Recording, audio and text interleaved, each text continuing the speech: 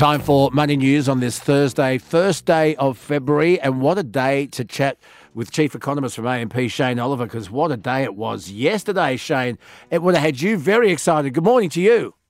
Good morning, Luke. I certainly was very excited. It was like good news day. It was a big day because the Australian markets, the stock exchange, we got that record. It went up, and even though the day started in the red, it finished, and we broke through those records.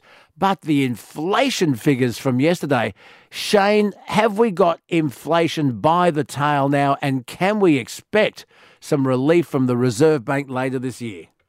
Well, the answer to both is certainly yes. Look, if you look at the inflation numbers, a year ago, we got news that it was around 8%. Now we're down at 4%. And if you look at the monthly numbers they put out, because a lot of prominence goes on the quarterly numbers, it's actually down at 3.4%.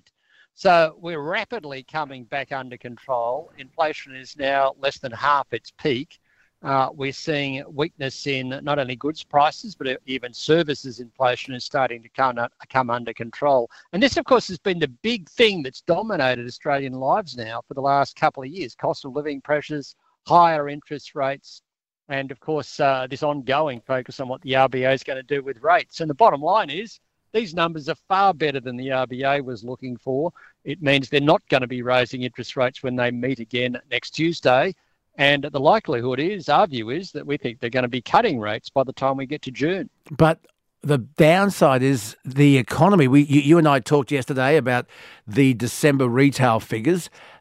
People who own shops, retailers, are hurting and the economy is being hurt. But the Reserve Bank wanted that to happen. They didn't want us to spend. That's right. They wanted us to cut back our spending to, in their words, rebalance demand and supply in the economy, which is what's happened. But if they don't start moving to get off the brakes soon, then yes, we will slide into recession. We're probably not there yet, but those retail figures are a warning sign that we may head there if they keep rates too high for too long. Bottom line is they're getting what they want on inflation. It's coming under control. Similar story in other countries, Europe, US, UK, Canada, and so on. It's time to head towards the accelerator and get off the brake of interest rates. Okay, tell me what should happen in Canberra with Anthony Albanese and Jim Chalmers' change to the stage 3 tax cuts. We know what the Prime Minister wants to happen now. He says more people will be better off. 12 million people will be better off as far as tax is concerned. What should Peter Dutton do? Keep calling him a liar, or should the Coalition and the Greens and the Teals vote for Albanese's tax reform? Look, to be honest with you, I think they probably have to vote for the changes to the stage 3 tax cuts, because reality is, more people will get those tax cuts, and it's politically going to be hard to vote against that. But by the same token, the Coalition does have to come up with a longer-term alternative to get the tax system in better shape. The reality is now, you're going to have a whole bunch of middle-income earners soon facing a higher tax rate of 37% in the dollar. They were going to be facing 30 cents in the dollar, which was a better longer-term outcome. So I think bottom line is, yes, they've probably got to vote for it, but bottom line is they really need to think about what they do longer-term going into the next election. And we really need tax reform because our tax system is strangling us. I think it's ridiculous, the amount of tax that Australians have to pay on incomes once they start to get above average levels. But that bracket creep, that's the thing that gets me. People who are now in a higher tax bracket because wages have gone up, but the cost of living has too.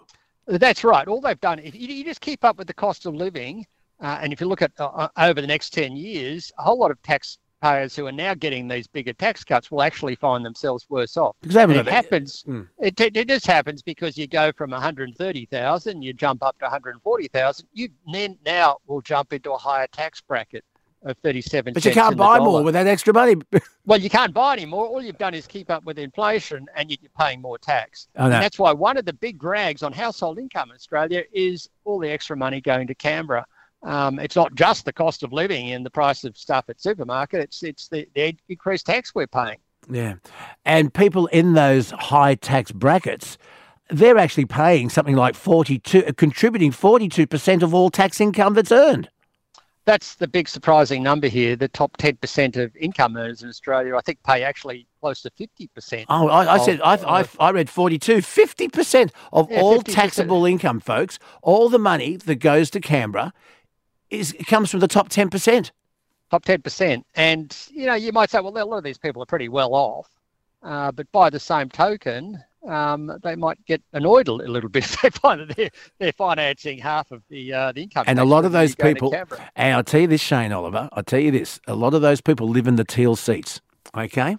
They do live in the teal seats, and some of them also have the option to go to Singapore where you pay 30 cents in the dollar, or another country. In New Zealand, it's 39 cents Exactly. in the dollar. Will they take their money offshore? Very quickly, we'll finish up with a look at the markets. And yes, we broke that record yesterday after starting off in the red. It ended up being a very productive day. It certainly did. Fantastic day, in fact. The record was back in August 2021, 7,628 points.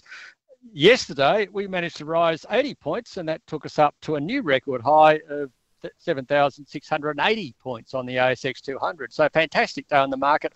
All came down to that good news on inflation, which has opened up the prospect of lower interest rates ahead, whereas go back 2.5 years ago, we were coming into higher interest rates, which was seen as bad news.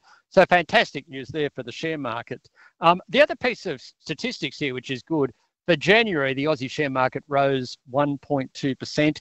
Historically, if you go back to 1980, the odds of a positive January going on to a positive year as a whole is around 76%.